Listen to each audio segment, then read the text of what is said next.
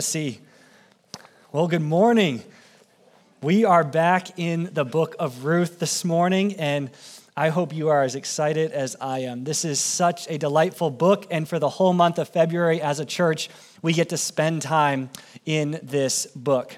So today, we have the joy of spending time in Ruth chapter 2. So turn in your Bibles to Ruth chapter 2. And as you're turning there, I want to briefly bring us back up to speed with what has happened in chapter 1.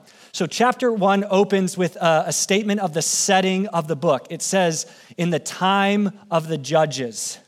In the time of the judges. And that should ring an ominous note in our minds. This was a time in Israel's history that was characterized by chaos and sin and wickedness. This is not a good time in Israel's history.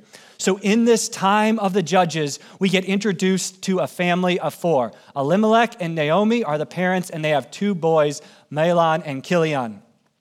And there's a famine that's taking place in their homeland in the nation of Israel in Bethlehem.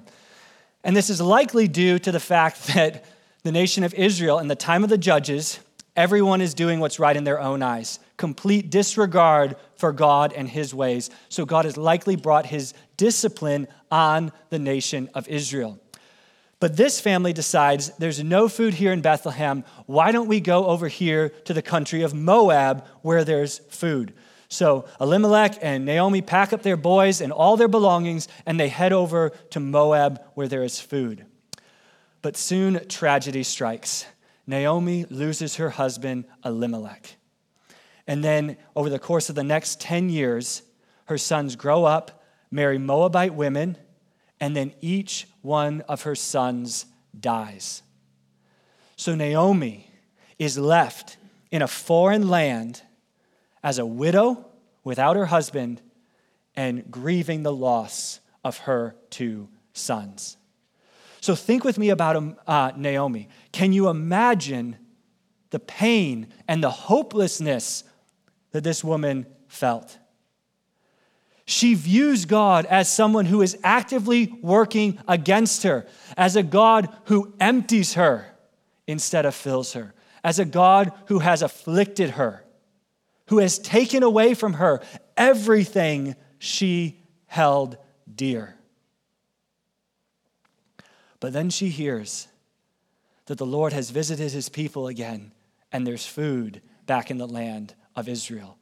So she decides, why don't I pack up and head home? So on her way back to Israel, she comes to Bethlehem, her hometown, and she begins to be recognized by some of the local women there. And they're like, oh, Naomi, we haven't seen you forever.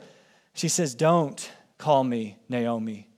Call me Mara, because my life is bitter. The Lord has made my life very bitter. He has opposed me. He has afflicted me. I went away full. I went away with a husband and two sons. But the Lord has brought me back empty, alone, helpless, hopeless. But she's not really alone, technically, right? There's a part of the story I left out. One of her sons had married a Moabite woman by the name of Ruth. And even though Naomi had tried to convince Ruth, don't come with me. I'm a dead end for your future. There's nothing my way. Ruth refused.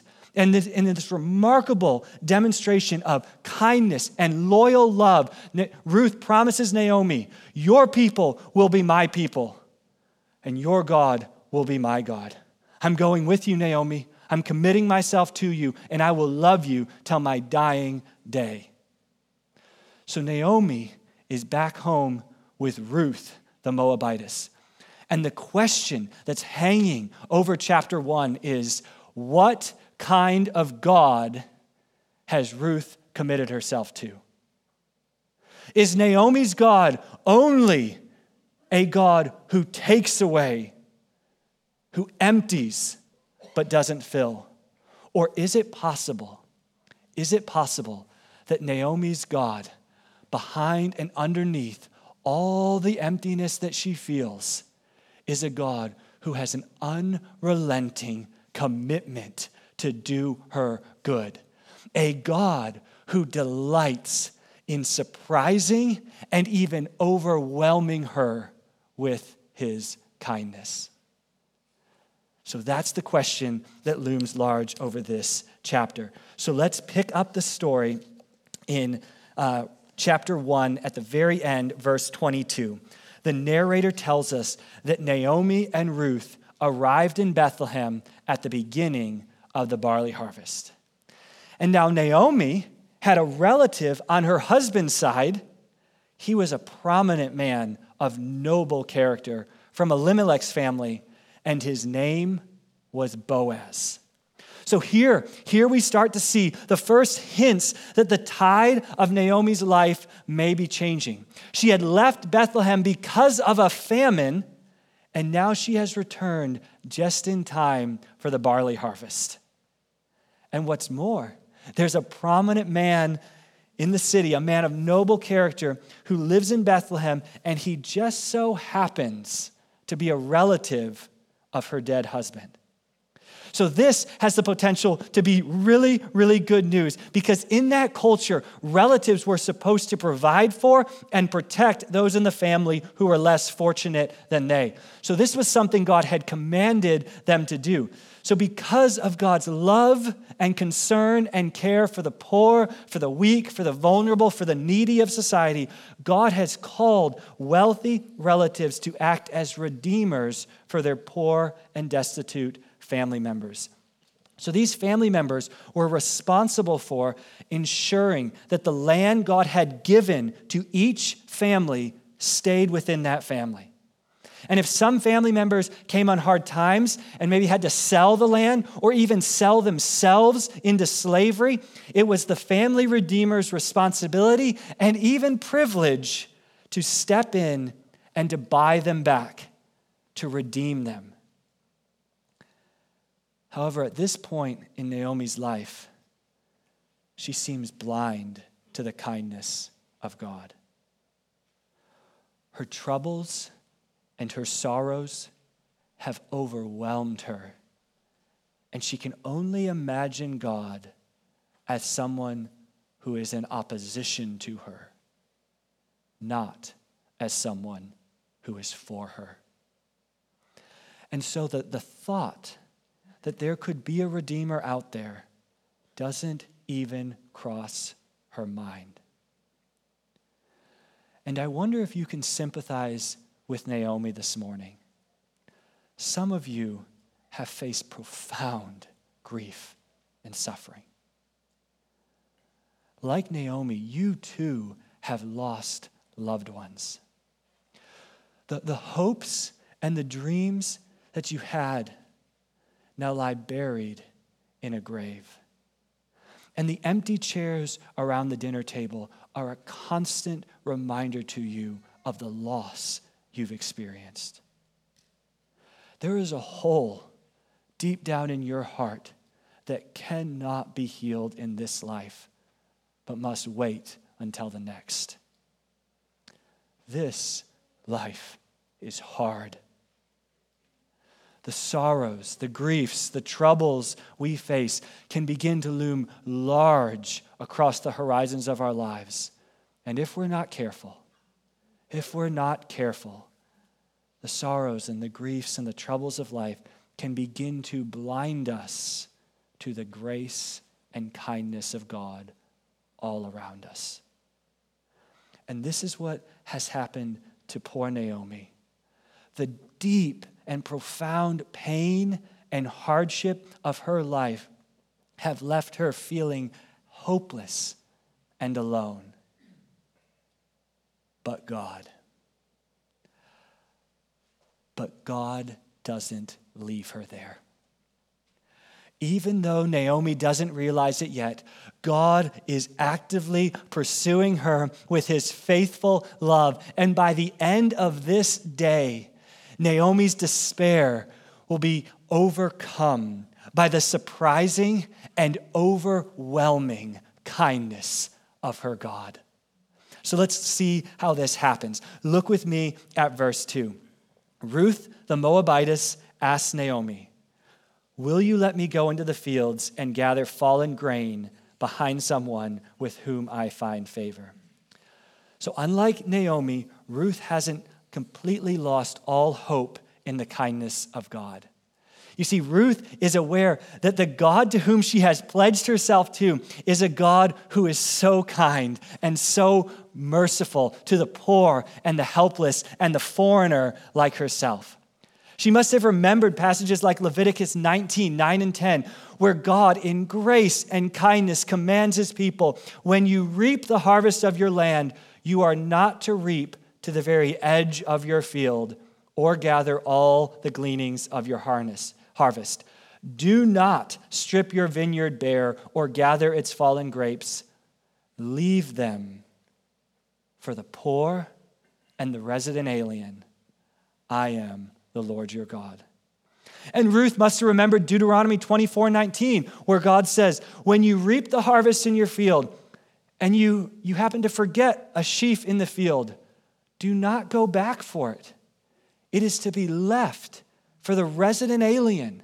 It's to be left for the fatherless. It's to be left for the widow, so that the Lord your God may bless you in all the work of your hands. In these laws, Ruth has come to know something of the kindness of God for her. Even though she was a poor and a foreign widow, notice how many times the narrator points out that she's a Moabite. Even though she's poor and a foreigner, the God of Israel has graciously made a way for her to survive. He has commanded his people to care more about the poor and the destitute than about maximizing their profits.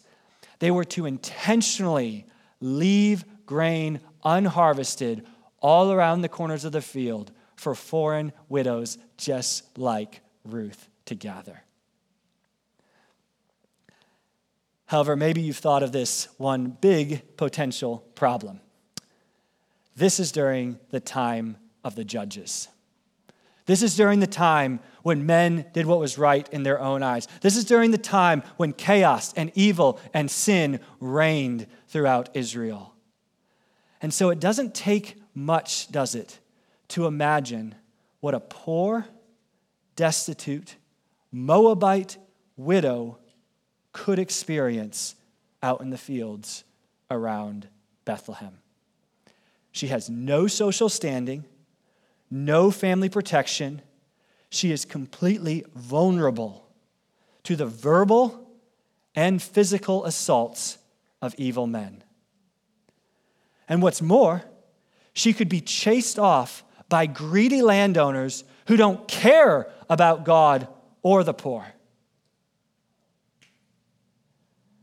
But desperate times call for desperate measures, so despite the danger, Ruth decides to risk it and trust, hope that she will find someone out there who will show her favor. Well, whether Naomi thought this was likely or not, the text doesn't tell us. She just agrees to let Ruth go. So look at verse 3. So Ruth left and entered the field to gather grain behind the harvesters. She happened to be in the portion of the field belonging to Boaz, who was from Elimelech's family. As luck would have it, of all the fields Ruth could have wandered into that day, she just so happens to wander into Boaz's field. And can't you just see the twinkle in the narrator's eye at this point? What a lucky coincidence. Ruth just happens to end up in the field of one of her family redeemers. But Ruth is completely oblivious to this, right? She doesn't know anything about Boaz or his relationship to her dead father-in-law. She is just thankful that she happened to find a field where she could work. But then, lo and behold, guess who shows up? Look at verse 4. Later, when Boaz arrived from Bethlehem, he said to the harvesters, "The Lord be with you." "The Lord bless you," they replied. So here, we finally get to meet the man the narrator told us about in verse 1. He wanted us to pay attention. Notice this man and pay attention to the first words out of his mouth. What does Boaz say when he comes onto the scene? "The Lord be with you." Here is a man who knows the Lord God of Israel and who brings his faith into his work. And his workers immediately respond back, "The Lord bless you, Boaz." So the picture being painted for us is one of a godly landowner who has created a positive, wonderful work environment that is centered around the Lord. But as Boaz looks around at his workers, he notices someone new in the background. And so he calls over one of his servants and he asks, "Whose young woman is that?" Now, I think it's important for us to pause here and realize what is not happening. What is not happening is Boaz riding up, tall, dark, and handsome, on his white stallion, and he has to glance over into the field, and there's Ruth, and the wind's gently blowing her hair, and she looks up at him, and he looks down at her, and his knees go weak, and his heart goes pitter-patter, and no, that's not what's happening here. The narrator doesn't tell us anything what they look like, and the narrator leads us to believe that there's not even sparks flying at this point. What's happening? What's happening is the narrator is painting a picture for us of a godly landowner who, far from ignoring or even running off a foreigner who is gleaning in his fields, this landowner takes an interest in her as a person. And asking, "Whose young woman is this?" Boaz is asking about her family background. He's curious to know if she belongs to a family. After all, why is she out here? And does she have a father or a husband to take care of her? So little does he know that this young foreign woman is the widowed daughter-in-law of one of his relatives. Now, I think Boaz's interaction should stand out to us. Ruth would have been so easy for Boaz to ignore. So easy. I'm sure to many landowners, she would have been completely invisible. But Boaz notices her. He notices her. And that's because Boaz is a man who has been gripped, who has been taken by the kindness and love of God for him, and that spills over into all of his interactions. So what about you? Do you have eyes to see what Boaz saw? Or do your eyes quickly pass over the poor, the outcasts, the socially unacceptable? Do you only notice, engage with, talk with, connect with people who are like you and treat as invisible those who are different from you? Boaz refuses to do this. He notices her, and he wants to know who she is. So listen to the servant's answer in verses 6 through 7. The servant answered, "She is the young Moabite woman who returned with Naomi from the territory of Moab. She asked, 'Will you let me gather fallen grain among the bundles behind the harvesters?' She came and has been on her feet since early morning, except that she rested a little in the shelter." Well, in the servant's answer, Boaz learns several things about Ruth. First, she's young. She's a Moabite. She is somehow connected to Naomi. She's poor. She's having to glean after all. She's polite, but she asks permission to glean. And she's a hard worker. She's been on her feet since early morning. So now, the question is, how will Boaz respond to what he has just learned? After all, it wasn't like Moabites and Israelites were on good terms. Let's put it this way. These two people had a very complicated relationship. At best and at worst, the relationship between Moabites and Israelites was downright hostile. And so, as Boaz makes his way over to Ruth the Moabite, you can sense the tension building. How will Boaz treat this Moabite woman from Moab? Look at verse 8. Boaz said to Ruth, "Listen, my daughter. Don't go and gather grain in another field, and don't leave this one, but stay here close to my female servants. See which field they are harvesting and follow them. Haven't I ordered the young men not to touch you? And when you are thirsty, go and drink from the jars the young men have filled." Oh my goodness. Boaz's words overflow with kindness toward Ruth. Instead of calling her a Moabite, he calls her my daughter. My daughter. Boaz is intentionally breaking down the many social barriers that could separate them, and he is communicating to Ruth his fatherly love and concern for her. My daughter. Boaz knows that not all the fields in Bethlehem are safe, and so he lovingly insists that she not leave his fields.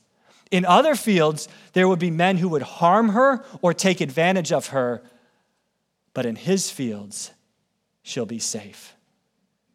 He has a strict anti-sexual harassment policy that he compels his men to follow.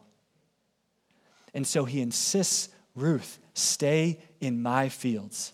Stay close to my female servants and don't go into the dangerous fields around. And if you get thirsty, Ruth, my young men have brought up plenty of water. Go on over and have a drink whenever you need.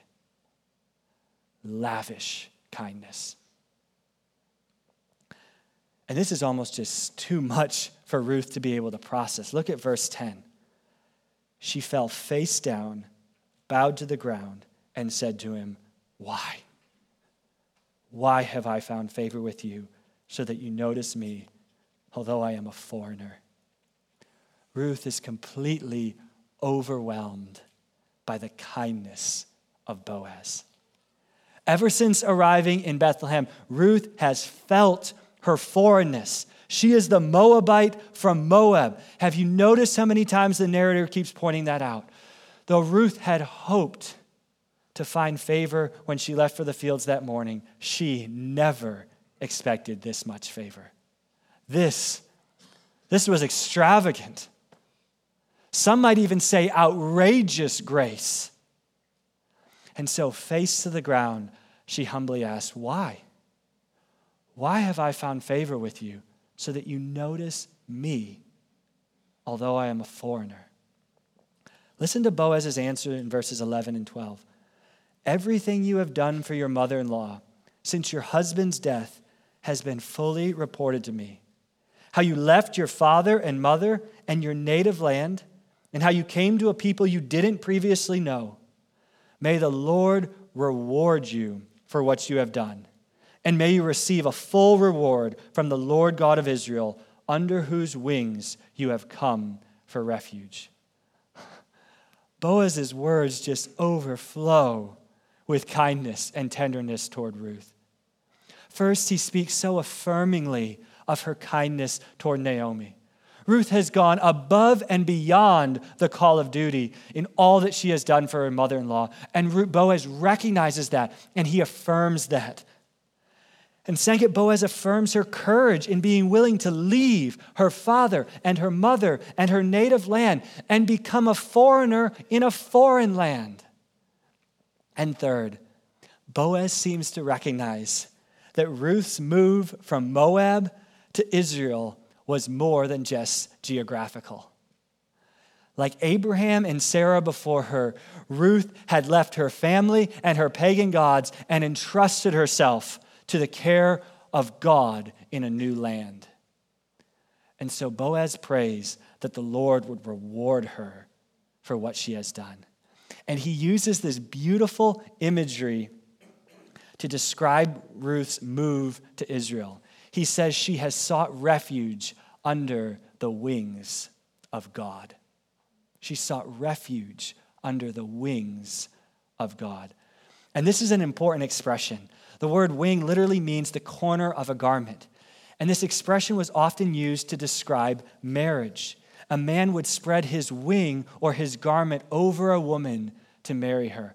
And what it was doing is it was symbolizing the joining of their lives together and the man's responsibility to care for and provide for and protect his wife. He spreads his wing over her.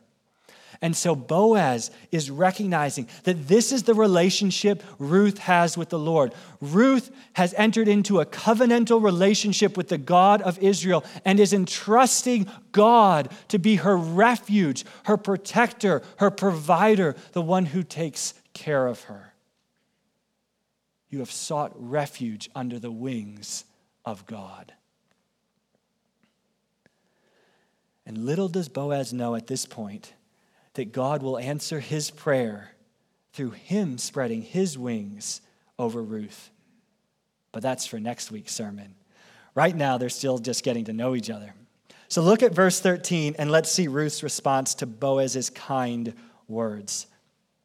"My Lord," she said, "I have found favor with you, for you have comforted and encouraged your servant, although I'm not like one of your female servants." Ruth, she just can't believe the favor she is experiencing. Boaz doesn't seem to even care that she's a Moabite or that she's a lowly servant. Differences in race or class, they don't even seem to matter to this man. Nothing will stop him from showing her kindness. Again, we're seeing the effect God's love and kindness have had on Boaz. His words just overflow with comfort and encouragement. So what about us? Has God's kindness transformed the way you speak to others? Do those you talk with feel comforted and encouraged by your words? Can the waitress who takes your order for lunch sense that there is something about you that has been profoundly impacted by the kindness and grace of God? Do your coworkers or your classmates, students, do they leave conversations with you feeling refreshed and encouraged, like God's love has spilled out of you onto them? Do our family members, do the people living in our homes experience the comfort of God through the comfort and encouragement and tenderness of our words to them? Boaz understands the power of words, and he uses his words to bring comfort and encouragement to Ruth, the Moabitess. Well, after this warm encounter with Boaz, Ruth gets busy and back to work. But before long, she notices that everyone's starting to stop working and kind of gather together at one end of the field. And then all of a sudden, she hears the kind voice of Boaz come booming across the field. "Hey, Ruth, come over here and have some bread and dip it in the vinegar sauce." And so Ruth tentatively makes her way over to the harvesters, and she sits down beside them, and then Boaz himself comes over and he serves her roasted grain with his own hands. And not just a little bit of roasted grain, but so much so that she has some left over. And probably for the first time in a long time, her stomach is satisfied. She's full. She's full. She hasn't felt that feeling in a long time. Well, having eaten her fill, Ruth eventually gets up and heads back into the fields to work. So let's pick up the story after lunch in verse 15. So when she, Ruth, got up to gather grain, Boaz calls a team meeting. Okay, huddle up. Let Ruth even gather grain among the bundles, and don't humiliate her. Why not? Let's even pull out some stalks from the bundles for her and leave them for her to gather. And don't rebuke her about any of this. Okay, if this were an Easter egg hunt, Boaz is saying, just don't even hide the eggs. Dump them out in the yard. Maybe right in front of where Ruth's going to come out of the house and look. He wants Ruth's Easter egg basket filled to overflowing by the time this hunt is over. And again, we are just left overwhelmed by the kindness and generosity Boaz has toward Ruth. The law of God commanded generosity to the poor, but it did not prescribe to what extent. As long as maybe there's a little bit left around the edges of your field, I've obeyed the letter of the law. Boaz gets the heart of God in the giving of this law. Boaz's generosity is extravagant. It's above and beyond what is expected. Boaz is literally telling his workers to be careless in the harvest. Make sure, boys, you leave tons of barley in my field for Ruth to find. And when you're carrying it, feel free to trip and drop a lot of it along the way. I want Ruth to be able to find as much as she wants. And notice again his protection of her. He commands his servants, listen, don't rebuke her. Don't talk unkindly to her.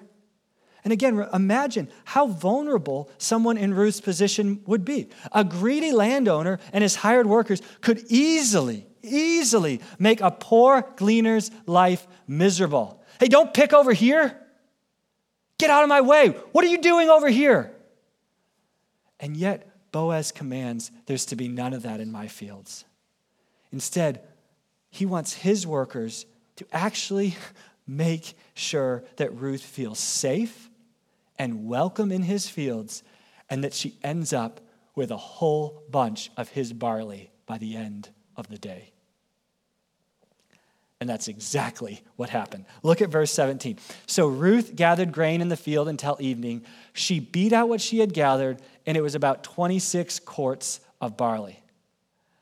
That's a lot of barley, okay? So imagine one of those big, 40 to 50 pound bags of dog food that, you kind of have to into your cart.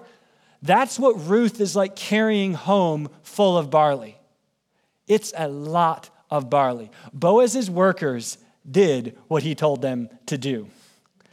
So all day long, Ruth has been overwhelmed by the kindness of Boaz. He has spoken so kindly and tenderly to her. He has provided for her. He has served her. He has given her more than enough food to eat, and he has protected her.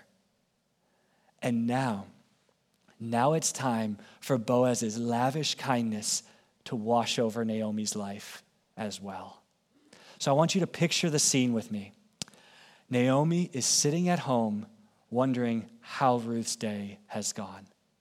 Was poor Ruth able to find a field where someone would show her favor? And you can just imagine Naomi not even wanting to let her mind go there.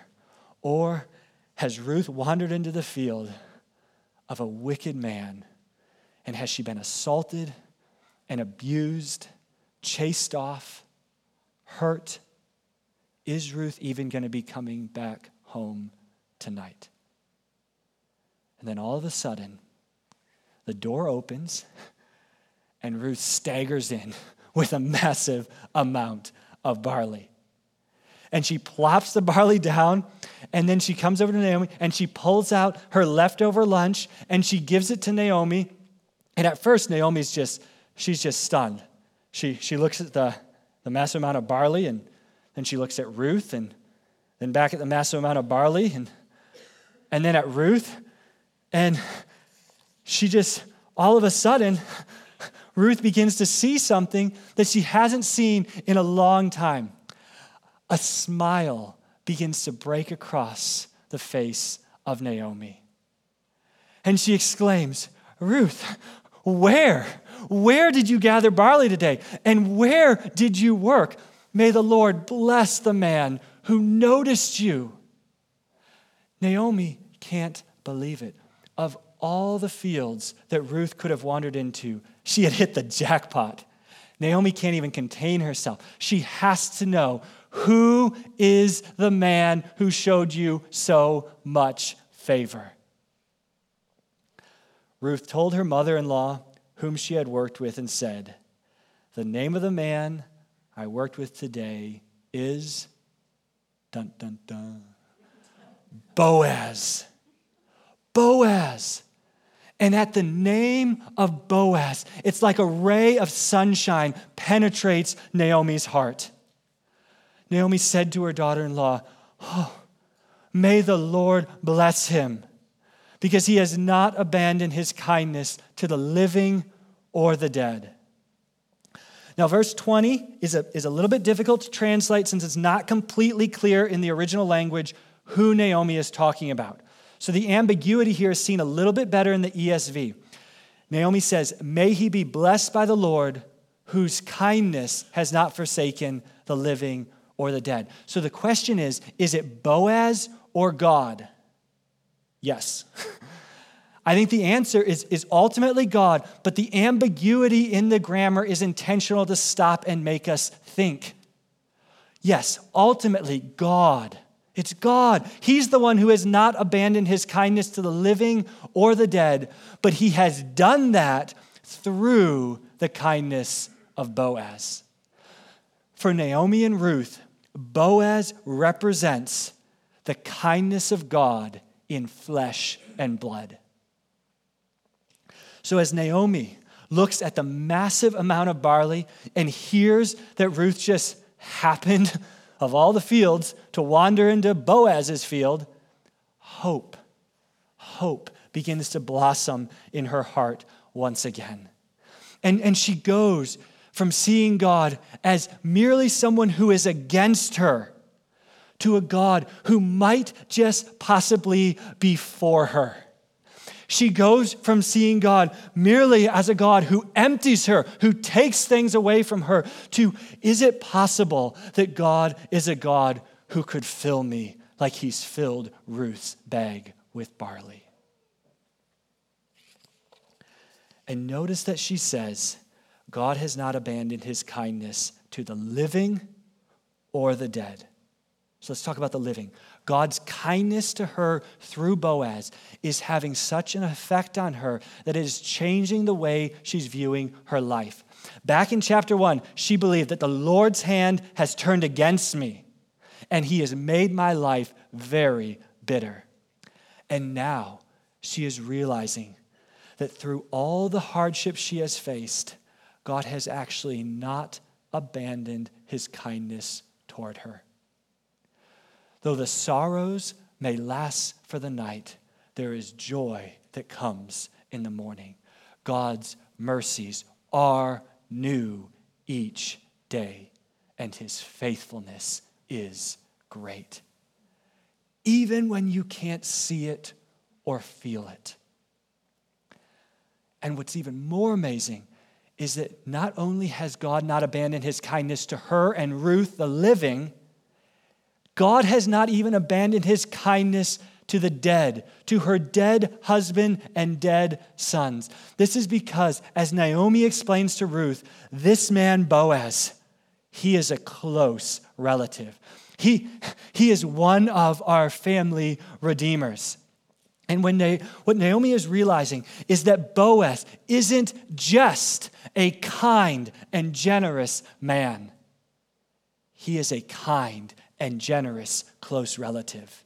He is a kind and generous family redeemer.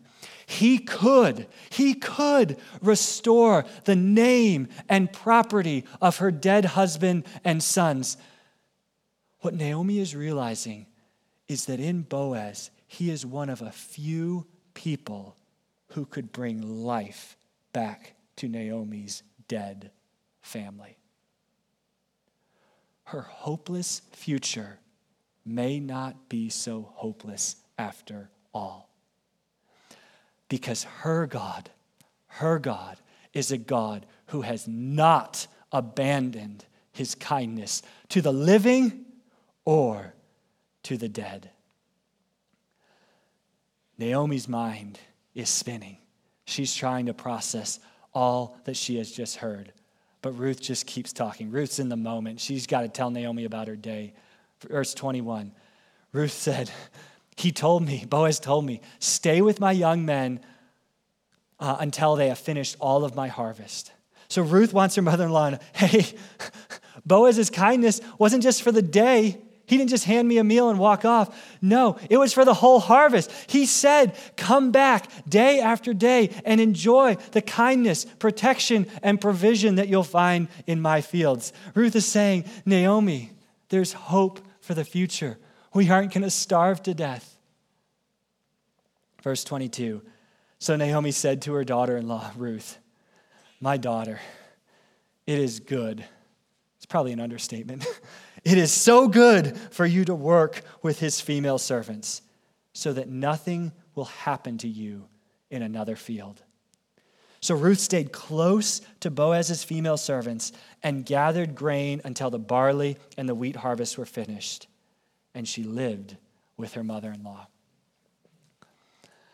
Well, we began this morning by recognizing that there's this big question hanging in the air around chapter 1. What kind of God has Ruth committed herself to? Is Naomi's God only a God who takes away, who empties but never fills? And what we have seen throughout this story is that that is not all there is to the God of Israel. Behind and underneath all the emptiness that we feel in our lives, our God is a God who never forsakes his unbreakable commitment to do us good. Our God is a God who takes delight in surprising and overwhelming us with his kindness. As we all know, it wasn't just a lucky coincidence that Ruth happened to wander into Boaz's field, right? What Ruth 2 is teaching us about God is that God is sovereignly committed to surprising and overwhelming his people with his kindness, and he does this through a redeemer. In leaving Moab and returning to God, Naomi and Ruth found a kind and gracious redeemer, a man who provided for them and protected them and cared for them. And the same is true for all who turn from their sin and who come to God in faith. God is promising that all those who come to him will find an even greater, an even kinder redeemer than Boaz. A redeemer who will provide for you and protect you and overwhelm you with his kindness. And this Redeemer is none other than God's very own Son, the Lord Jesus Christ. Jesus laid down his very life for us to redeem us from our bondage to sin. And then 3 days later, he powerfully got up out of the grave, conquering sin and death, never to die again. And Jesus is ready and willing and eager to overwhelm you today with his kindness. So maybe you feel a little bit like Ruth today, like an outsider, like someone whose past is just too broken, too messed up to be accepted. I want to tell you from God's word that Jesus is a Redeemer who notices you. And Jesus is a Redeemer who speaks so kindly and so tenderly to you. And Jesus will not ignore you, and Jesus will not run you off. Jesus sees you, and he will welcome you in and provide for you and protect you. Jesus is such a good and kind and generous and gracious Redeemer. And so I'd encourage you to heed Naomi's advice to Ruth. My daughter, it is good for you to work with his female servants so that nothing bad will happen to you in another field. Don't go looking for another field. Danger awaits you in someone else's field, but in your Redeemer's field. But in your Redeemer's field, there is protection and overwhelming kindness. Ruth 2 is an invitation, an open-armed invitation to all of us, whether for the first time or for the 100th time, to return to God and discover anew his overwhelming kindness for us in Jesus, our Redeemer. So won't you come to Jesus today? Won't you come into his kindness and mercy and protection and care? Well, even though Ruth and Naomi have begun to experience the first fruits of the Redeemer's kindness in chapter 2, there is still so much more to come. Everything is not happily ever after yet. And chapter 2 ends with a vivid reminder of that. And Ruth lived with her mother-in-law. 2 widows living together.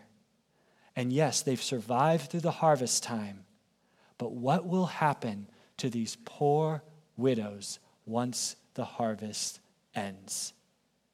And it's to that question that we will turn next week. So let's pray.